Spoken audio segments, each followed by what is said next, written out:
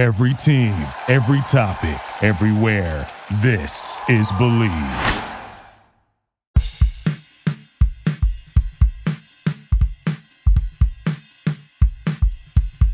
It's time for Brewing After Hours with Sarah Flora. Beer is like sunshine for the belly. Hi, I'm Sarah Flora. You may know me as Flora Brewing on Instagram and YouTube, where I dive into the technical aspects of making beer. My new podcast, Brewing After Hours, is going to take a different look at the history and stories behind beer. I'm going to bring you a story a week, as well as conversations with homebrewers and professionals in the industry, and of course, we'll be cracking some beers along the way. Hello, and welcome back to Brewing After Hours. I am your host, Sarah Flora. So on this episode, we're going to be diving into one of my favorite styles of beer, stouts. Some people refer to this as a meal in the glass, which we will get into later. Some have lactose, some have coffee, some can be sour, and some breweries, but in this case one brewery, can also create a recipe that is so good, like not only tastes good, but also inspires an entire industry to do good. And this just makes me love stouts even more. Especially the Black is Beautiful Imperial Stout, which is seriously, guys, my favorite stout I've ever had. I don't know how they did it. Marcus is a genius. So this recipe was created by Marcus Baskerville, the founder and head brewer of Weathered Souls Brewing in San Antonio, Texas. And guys, this is just a little sidebar, but I just found out that my mom used to live 10 minutes away from Weathered Souls. So every time I visited her, I missed out on an opportunity to go drink their beer in person, and I will never forgive myself. I did get a chance to talk to Marcus about Weathered Souls and the Black is Beautiful campaign, so stick around for that interview. But first, let's chat about what they used to call butt beer.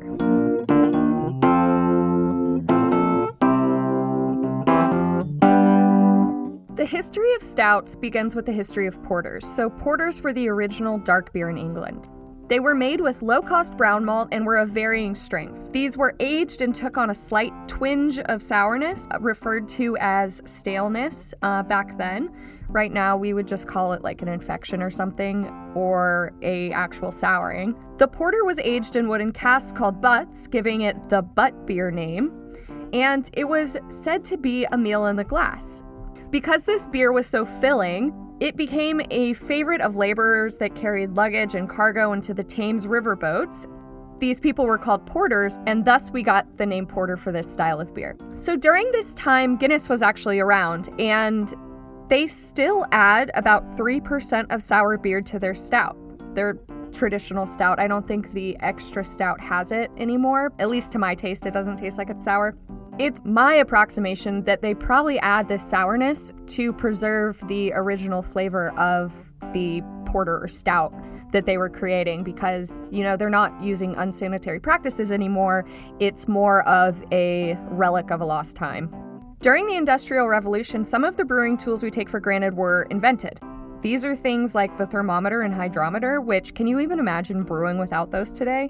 With the hydrometer, brewers discovered that the cheap brown malt they were using, it was pretty crappy. It was way inefficient, and they started actually adding more of the more expensive pale malt to their grist bill. The final blow for this brown malt was when the 1722 taxation on malt was created. This made the brown malt both inefficient and more expensive given the tax was on the weight of the malt rather than its sugar content. You obviously would want to use less weight and get more sugar out of it, which the pale malt made possible for you. Removing this standard ingredient from the beer, though, did cause a problem. People wanted the signature dark color in their porters, so brewers had to come up with a solution. First, they tried adding burnt sugar to their beers, and this is, you know, you can kind of think of like the candy sugar. There's like the dark candy sugar, and I imagine it's something like that, but probably even darker because it's supposed to make an entire beer dark colored. It's essentially like caramel coloring. The English government did not like people skirting their taxation laws, so they knew that people were just adding caramel color to their beers to make them look like they used to and avoid paying a higher malt tax. In 1816, Parliament actually banned the use of caramel coloring in beer. But fortunately, the next year, Daniel Wheeler invented the roasting kiln. Today, this is how you make your darker malts, and it gave them the ability to create black malt, also known as like black patent malt, and you can still find this today. And this basically solved all the problems of trying to use a high-efficiency pale malt, but still getting that dark color. If you've made a stout, you know you don't have to use very much dark malts at all, and you will get a beautiful black color. Originally, only strong beers were called stouts. A stout did not mean it was going to be inherently dark in color. It was only to do with the alcohol content. The name slowly transformed to mean a strong porter. Guinness named their strong porter, which was originally called XX Porter, the extra stout porter. And this is what you can still find in grocery stores, their extra stout. This is actually the Guinness that I will drink. I don't love the draft Guinness. It's got that sourness, man, and I cannot drink it. Speaking of Guinness, I think we've all heard Guinness being called a beer in a glass. I know that, and this is probably TMI, one time in college, I decided to do a juice cleanse, and I made it 5 days. Then I decided it was a good idea to go to a bar. I met one of my friends. He had a dark beer, and I truly never tried a dark beer before, but I was so craving something that was filling that I stole his beer from him. I said, "This beer tastes like steak. I will be drinking all of it." And thus my love for dark beers began. But is it actually true that stouts are inherently more filling than other beers? I think a lot of us already know the answer to this, because if you think about Guinness, it's actually like a 5% beer, and lower alcohol content, it lowers the calories in the beer. Some people have actually tested this theory, and like I was on a juice cleanse, people have gone on beer cleanses. The New Scientist estimated that in order to survive on the nutrients provided by Guinness alone, you would actually need to drink 50 pints of it every day. The negative health effects of doing so would obviously overshadow you surviving on beer, and you would basically be passed out, I think, by pint 25, I would bet. While talking about all things stouts, I knew it was a great opportunity to chat with Marcus Baskerville of Weathered Souls Brewing. He created the collaboration brew Black is Beautiful, which I'm sure most of you have heard of. Let's hear more from Marcus on how his campaign came to be and his journey of opening up Weathered Souls Brewing in San Antonio.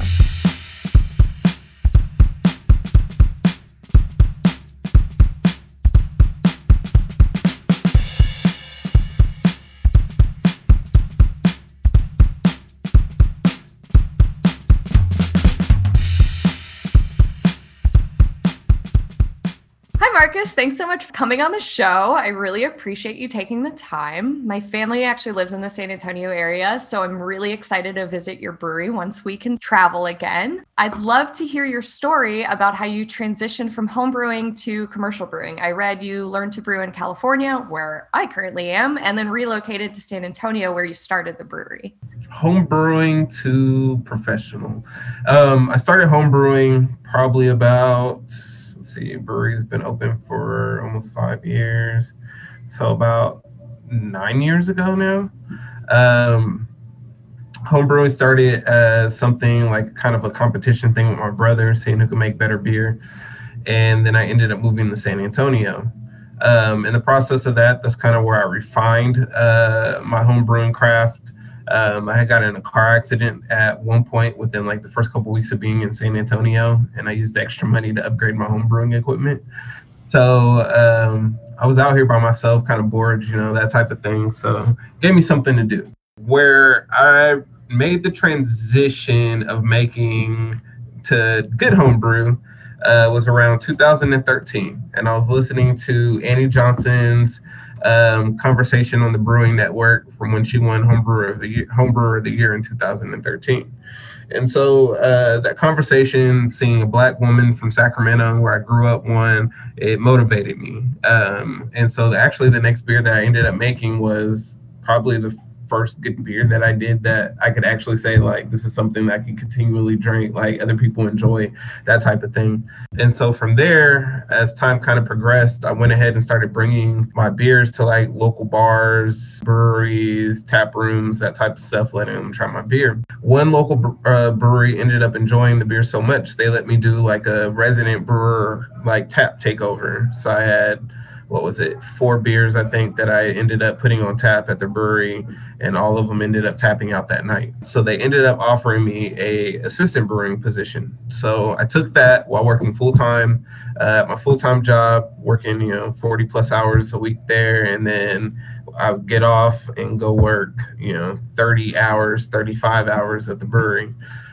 So within that process, kind of learned what not to do more so than what to do. And at one point, I grew really unhappy with the inability to be able to experiment and, produce my own recipes and beers and stuff like that.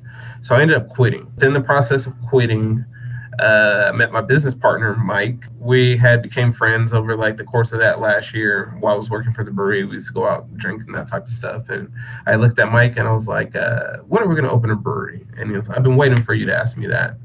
And we literally started working on the business plan like a couple months later.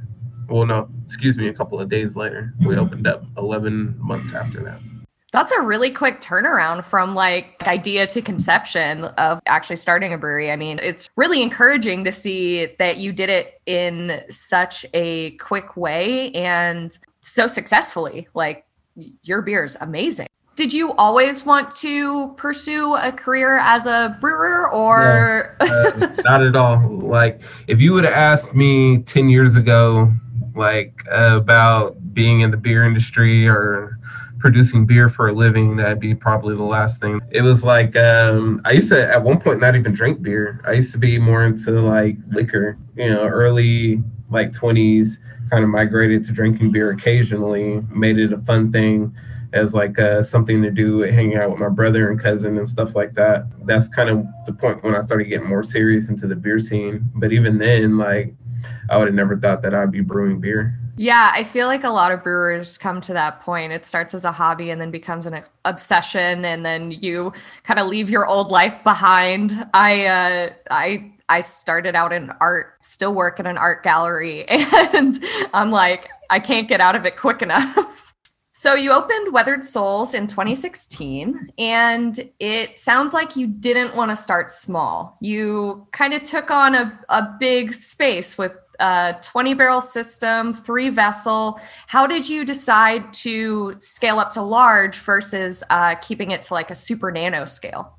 So we knew that at some point we wanted to expand. When we opened Weathered Souls, I want to say that there were less than 10 breweries within San Antonio. So obviously there was a niche for beer here. That was one of the things, but then also dealing with the fact we didn't want to have to expand later if the beer was successful. So, having to bring in new equipment and all that type of stuff. So we kind of just rolled the dice and said, hopefully, we can actually produce this much beer.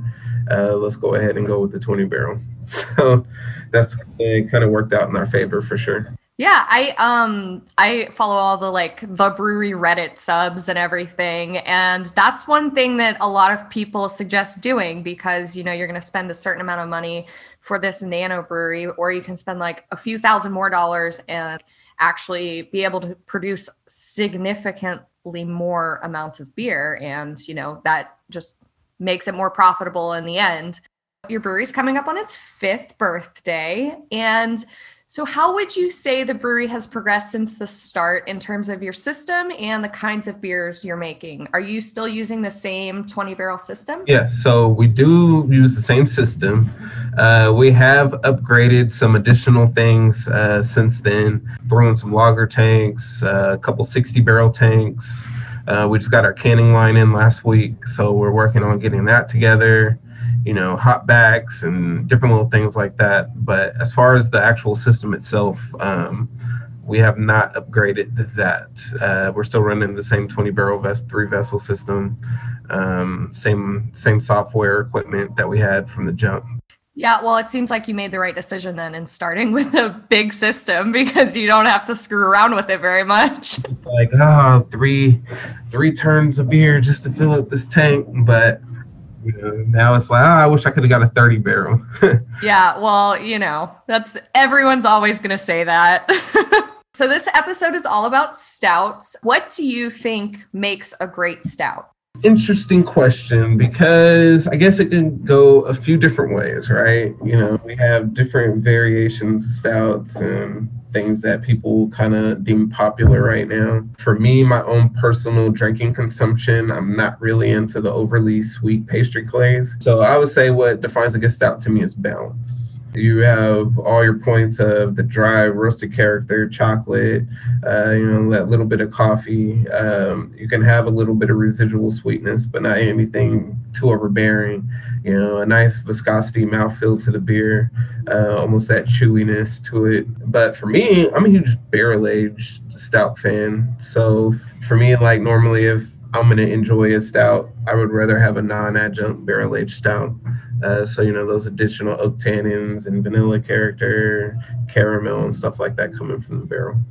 It surprises me that you say you don't love a sweet stout, but you love barrel-aged stouts, because like in my mind, I always think of barrel-aged as like super cloying and sweet and kind of with that bourbon flavor, and I don't like them at all. Now, for me, I'm a huge bourbon fan, so I guess I kind of like the transition of like the balance between the two of them, where you can get those fine bourbon notes within the beer itself. But like I said, I'm not really a fan of the overly sweet or heavy adjunctive beer. Yes, of course, we make those here. But for my own drinking consumption, that's generally not what I'm going to gravitate towards too. Yeah, I can see that. It's definitely a fad that may go away, probably not for a very long time, but we will see. Yeah, as far as pastry stouts go, I think that'll probably be something that's around for a while. People love their sweets, people love their desserts and stuff like that. I think as long as we're in America, I think we'll be okay. We'll be okay with the whole pastry craze. Yeah, seriously. The main reason I had you on is because you created the Black is Beautiful collaboration initiative, and it's honestly the best stout I've ever had. Your note about a stout needing to be balanced, I think that is a perfectly balanced stout. It is just, it's not too sweet, it's not too roasty, it's got a great body and everything. I love it. And another great thing is that it was brewed with a purpose. So you brewed it to raise awareness for the injustices people of color face on a daily basis, while also raising funds for organizations that further support that cause. It's incredible to see what an impact this campaign has made globally. Can you talk about why you decided to launch this campaign and also how you built this recipe? Because it is a great one. Yeah, as far as why I ended up doing this campaign, I felt really inclined to do something. After we looked at like the recent murders of Breonna Taylor, George Floyd, kind of hit home, especially with the massive protests that were going on. But we're sitting in like mid-COVID, so I'm not going out to a public event. Like I literally haven't had anybody in my house since March. So it's like one of those things where you want to participate, but I wasn't going to do it. So originally I thought about doing like a standalone beer for the brewery and then donating some of that money to charity. From the course of that weekend, I was actually having a conversation with Jeffrey Stuffings over at Jester King, and he was the one that kind of suggested turning it into the big collaboration that it is now. As far as the recipe itself, it's more so what I wanted to create was something that was more balanced, traditional in the sense to the American style stout. Like I said, we're more known for our pastry stouts, flavor, heavily adjuncted beers.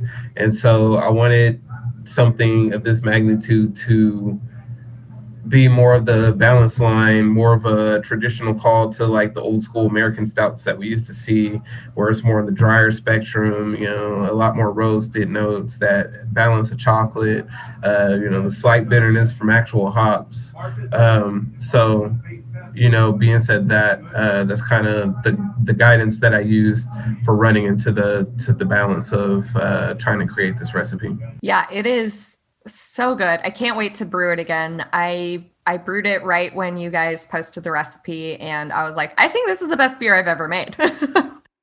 The recipe's been shared far and wide. Can you let us know what your latest numbers are? How many breweries, how much money has been raised? And I also hear that it's gone past beer at this point and into some other avenues and beverages. Yeah. As far as the actual number of people involved, it is around the 1,200 mark, around 22 countries. I don't think any new countries have been involved recently. Outside of that, money-wise, we haven't got a count from every brewery that has released the beer. We did send out a survey to all of the breweries that participated, and I want to say we've had about 370 responses. And I mean, just based off of those responses, it was already at about 1.7 million. So you look at the actual amount of commerce that's being moved in support of this initiative, it's amazing. And we have seen other entities start getting involved. We have everywhere from wineries, distilleries, chocolate companies. There's a chocolatier making Black is Beautiful. There's going to be potential for coffee coming later. I think it's great that, you know, it's resonated with so many people, and we've all seen like other beer collaborations to raise money for like the fires in California and All Together Now for COVID. But I don't know if any of those have had such a wide reaching impact and gone into other avenues like, you know, chocolate and coffee and whatnot. How many of the other breweries' versions of Black is Beautiful have you been able to try? So I have been sent quite a bit of Black is Beautiful versions. I did take a dry October, and I honestly haven't been drinking beer that much because I've been trying to lose weight. My midsection is getting wide. But outside of that, I think I've probably at least have tried about 60 versions of it. You know, a sip here or there. There's been a couple where I've drank, you know, the whole bottle or a whole can, but I've tried to make a point to at least sample most of the ones that have been sent to us. How different are they all? Do you notice like a significant difference between? Very different. Yeah. I don't think I've tried one that has tasted the same out of the other. It's great to see the individual processes and the individual changes to the beer. So it kind of sets things apart where we're not having, you know, 1,200 of the same exact product. There's some variation and distinction between them. All the breweries have done very well in trying to create that. Yeah. I've had yours. I've had one by Topa Topa, and then I had my own homebrew, and they were all like slightly different, but all really, really great stouts. What else can we look out for from Weathered Souls? We are been quite busy this last month or two. Actually, we're starting a huge project with Walmart for Black History Month, where Black is Beautiful will be entering over 300 locations, basically countrywide, in partnership with a few other breweries like Revision, Monday Night Brewing, Three Sons. There's a few others that are involved as well. We'll be releasing the beers within Walmart. Walmart will be pairing them with other Black brands, and you'll be seeing those within those Walmart stores within the next week. Outside of that, we have been gearing up to start canning. As I said, we got our canning line in. So we're starting Burst Distro soon. So you're going to start seeing our beer in California, Nevada, Virginia, Louisiana, and I think I'm missing a state. But then also overseas as well. You're going to see a lot more Weathered Souls out and about, probably within the next couple of months as we gear up to expand on our production a little bit. That's awesome. I am so excited. When you said you just got a canning line, I was like, please tell me that I can drink some coming soon to California. You should probably be looking for California to start getting beer probably within the beginning of March. Love it. Yeah, I'm super excited to get my hands on other things you guys have done. Just based on that recipe, I'm blown away and cannot wait. For all the homebrewers out there who hope to get into commercial brewing, what advice do you have for them to make that crossover into the profession? I would say to be passionate about it and not, if you're expecting to do it for the money, do not get into brewing. This is definitely an industry where passion trumps dollars. So if it's something that you see, oh, well, you know, I could open a brewery and make a lot of money, more than likely that's not going to happen. You have to have a real passion for this craft and a passion for the industry. And I would say that the individuals that really want to open a brewery, you know, continue that passion on through your career, and you should be successful. I always tell my husband that if we open a brewery, it's not going to make any money. So don't expect that. Well, thanks so much for joining me. This was Awesome. I'm so glad I got to talk to you, and I cannot wait to visit your brewery. And it's such a small world that your brewery is 10 minutes away from my mom's old house, and I can't believe that I haven't been there yet. When you guys come to town or something, you'll have to come visit. I absolutely will. I hope to see you in the flesh soon, and thanks again for joining me.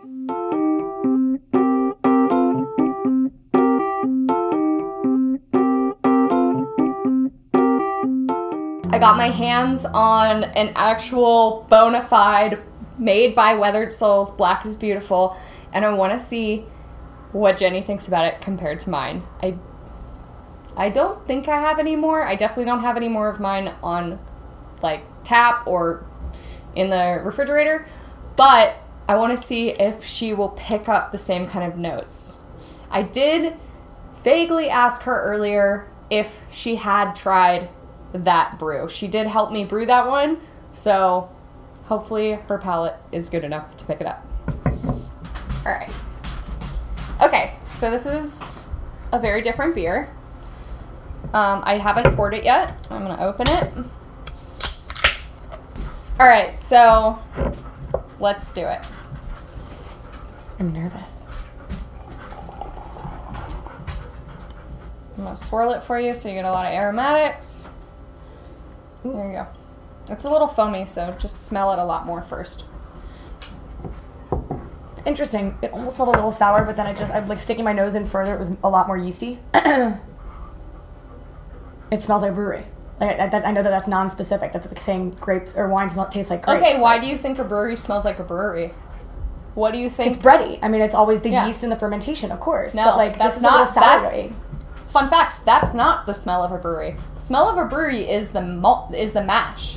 So that's what makes all the smell that, like, and that's why every time you go into a brewery, it can either smell like a brewery or it doesn't smell like a brewery. Because if they're brewing, you smell the mash and you smell the boil, and so you smell the malt. Am I wrong that usually smells kind of like sourdoughy though? Yeah, it's grain. And malt has a lot of this smells like when you brew. Like this is exactly what I smell when you're brewing outside my window. Mm-hmm. And it doesn't smell like a stout, but it smells like that oatmeal did when you did the oatmeal stout. Okay, I'm tasting. Oh, it's absolute. It's like a barrel-aged stout. I don't think it's barrel-aged. I do think it's a stout. It's interesting because it's got a little bit of that like dark, almost like blueberry-y thing up front. It makes me think of like the liquor-filled chocolates, kind of, where it's got like a lot of cocoa, a little bit of coffee. It's not crazy sweet, but it's very smooth and strong. It might be an imperial stout. Okay, how'd I do? Perfect. Shut the fuck up! Look at what it is. Oh my god! It's from the actual brewery! That was the one that I smelled! I knew it was the perfect one to make you cry. So proud of myself right now. High five. So y'all, listen. Literally no practice at all. This was like just to prove something because I was like, if I can't do this, then I need to not do any of the reviews about her beer. Did I just earn your trust? Because like, I just earned my trust.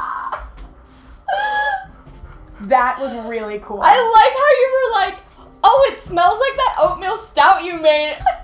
That, it doesn't, the nose does not smell like a stout though. You get maybe it's just because the head was so thick, but the coffee and like cocoa thing. The thing is, I think you're smelling the astringency that dark malts have, and that's the twinge you get, you know? So it's also, it almost smells metallic. Mm-hmm. Yeah. Yeah. Which I didn't place at the time, but that's what I always say that Guinness is like. Mm-hmm. I don't like Guinness. Really? Neither do I. Because I think it's I hate metallic. It. That is so interesting. To Guinness. That I'm so you're really knocked that one out of the park. I'm so proud of myself. I really am. I'm really proud. So also, you were even right about it's an imperial. It's like 10%. You can feel the alcohol. 10.2. You can definitely feel the alcohol in it. That was really cool. Now what's going to be fun is I want to go buy something and do this with you. Oh, now I'm really worried. Right? Shit, your palate's so much better than mine. That was really interesting. No, but you and I taste very differently. I taste for flavor, you taste for ingredients. Yeah. So the thing is, like, whatever beer I get, I'm going to need to make sure I bring up, like, I have the nerdy stuff about it. Mm-hmm. Because even if you're not going to be able to give me, like, you're going to be able to tell me what the mash build is, and I'm going to be like, well, what the fuck is a mash build? Like, you literally gave us the mash build. You said oatmeal. Because it smells like... You said oatmeal on that one, too, and I think it has oatmeal. No, I don't... Oh, you did? This has malted wheat and flaked oats. Yeah, Dude, it has I'm oatmeal so in proud it. of myself. Thank I'm you for big playing on along. oatmeal. That was really cool. Yeah. We should do this more often. I agree. Next time on the Tasting Corner, Flora Brewery. Next time on We're Testing Ourselves. I'm finding reasons to drink half a beer. Yeah, right. By the way, drink half the drink keg. half the keg. Drink half the keg. Drinking beer, it makes you happy. It makes me happy too. It's truly not a from the gods of Satan. Let's raise a toast, drink it up, sip it down, gallop it. Toot sweet.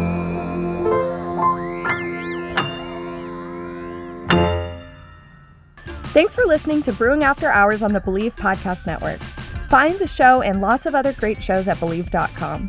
If you're digging the show, please subscribe and rate the show on your preferred streaming platform. A special thank you to Honus Honus, the lyrical genius behind my favorite band, Man Man, who created the song you hear at the beginning of my podcast. Beer is like sunshine for the belly. Check the band's new album and more at manmanbands.com and at manmanbandsband on Instagram. If you're looking for some homebrewing tips, make sure to follow me on Instagram at Flora_brewing or subscribe to Flora Brewing on YouTube. For ad-free brewing tutorials and reviews, plus more one-on-one experience, become a Patreon member. It's just Patreon.com/Flora Brewing. Now, I really need a drink. I'll catch up with you all next week. Thanks again for listening, and a friendly reminder to support your local craft brewery. Thank you for listening to Believe. You can show support to your host by subscribing to the show and giving us a 5-star rating on your preferred platform. Check us out at Believe.com and search for BLEAV on YouTube.